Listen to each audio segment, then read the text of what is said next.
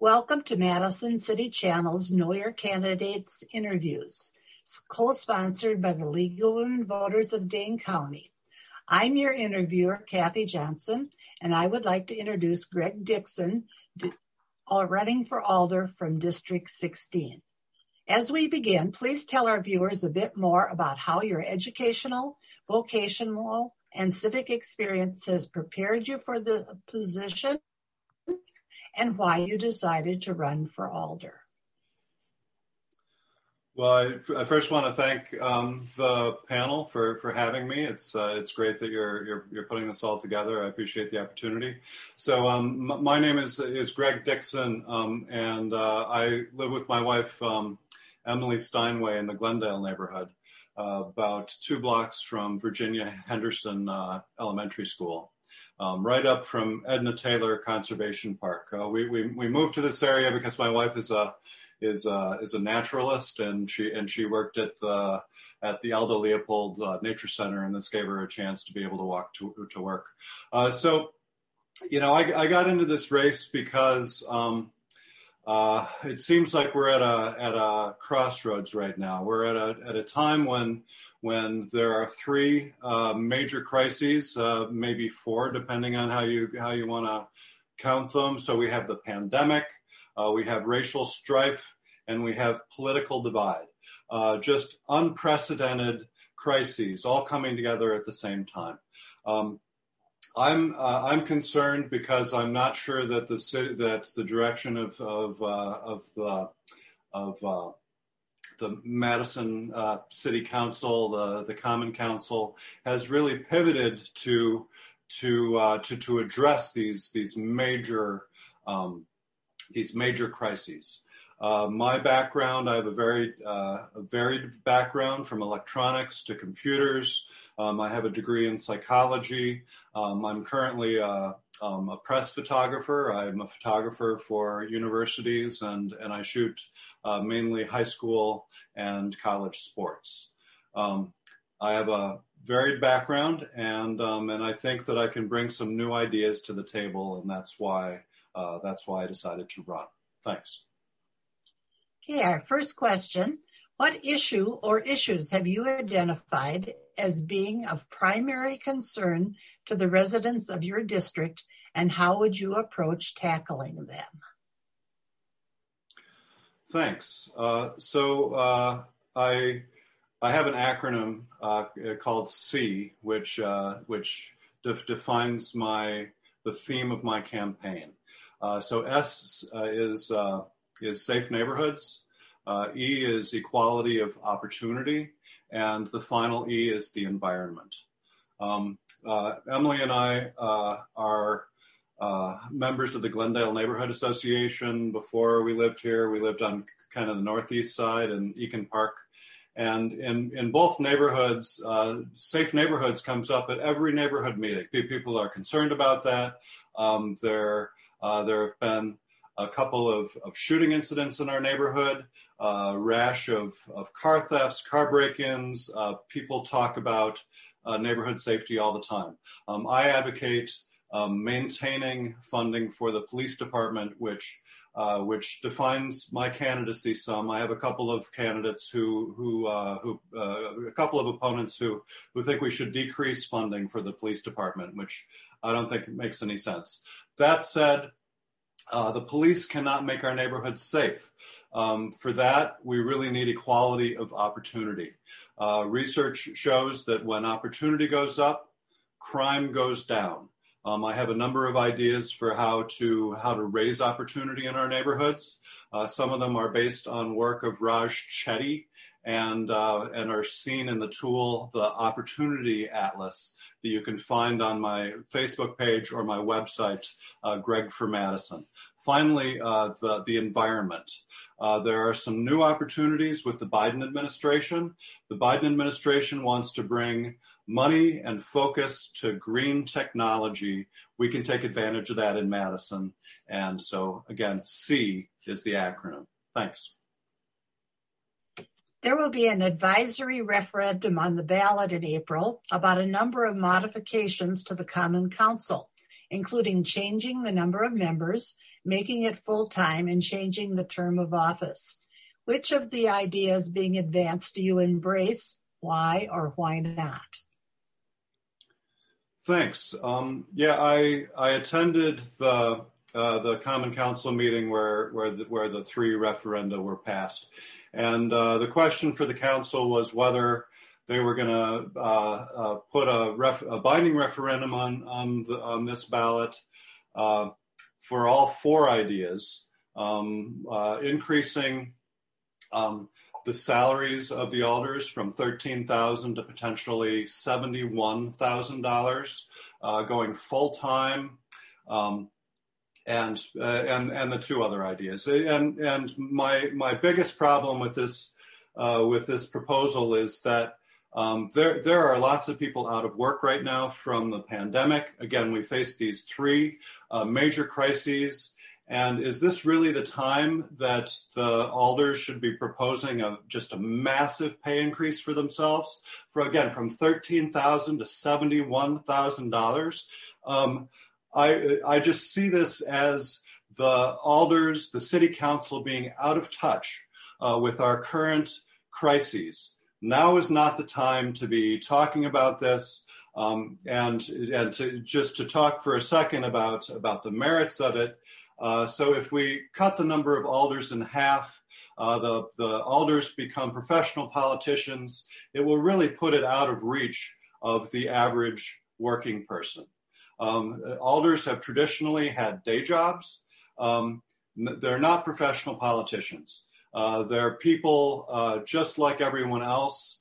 At the same city council meeting, one alder said that his last election cost him $10,000. If it's a full-time $71,000 a year position, it's just going to be vastly higher and just impossible for your average working person to become an alder. So I oppose the proposal as a set. Thanks. Homelessness, evictions, and a lack of affordable housing are vexing problems for Madison that seem to have been exacerbated at a time of COVID-19. What ideas would you advance or support to help solve these problems? It's just a huge problem. I mentioned in one of my that a lot of people are out of work. It tends to be lower income people who are out of work. A lot of them are renters. They haven't been able to afford their rent. There's been a moratorium on evictions, but the rent that they owe is accumulating. And so what's going to happen when the moratorium ends? They're going to owe all of this money. There's an interesting neighborhood in District 16. It's called the Twin Oaks neighborhood. The Twin Oaks neighborhood was a collaboration between Habitat for Humanity and the city of Madison. I would really like to develop ideas like that where lower income people can own their own homes. So own their own homes, own their own condominiums. It's a very different idea than what we've pursued in the past, where people get, Section 8 vouchers toward their rent.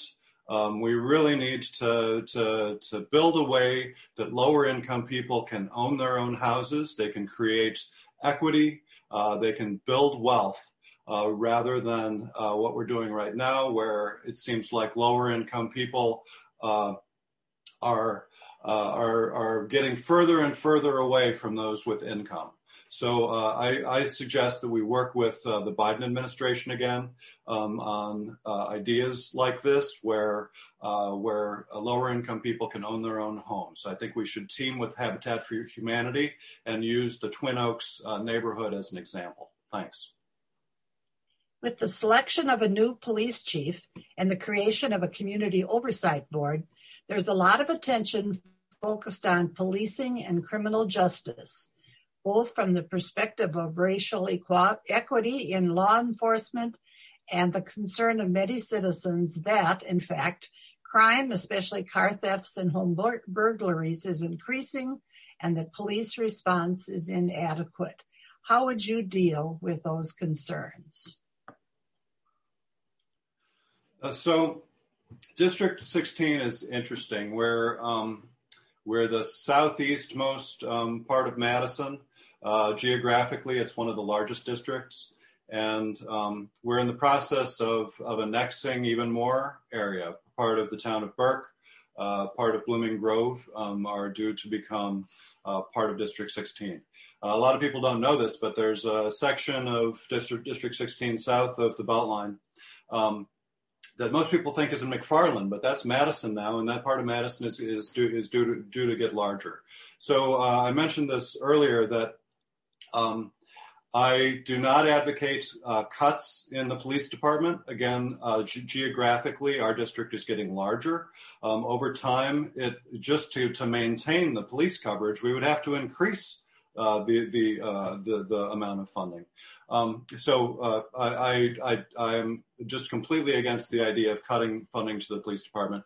But that being said, I mentioned earlier that one of the themes of my campaign is equality of opportunity.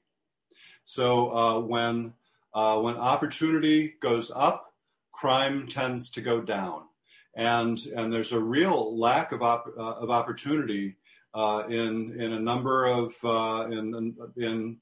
among lower income people in Madison. There's I mentioned before the Opportunity Atlas, which you can see on my Facebook page and my website at Greg for Madison.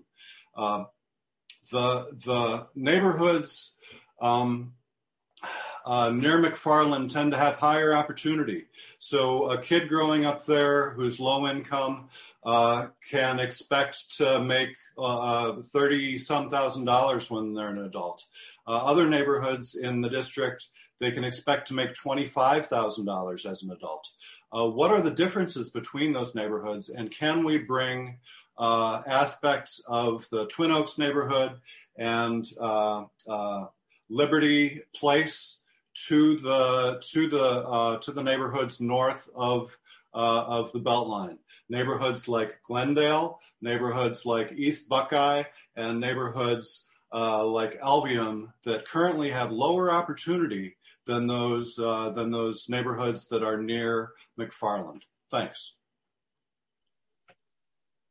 Madison businesses, I guess we're getting low on time.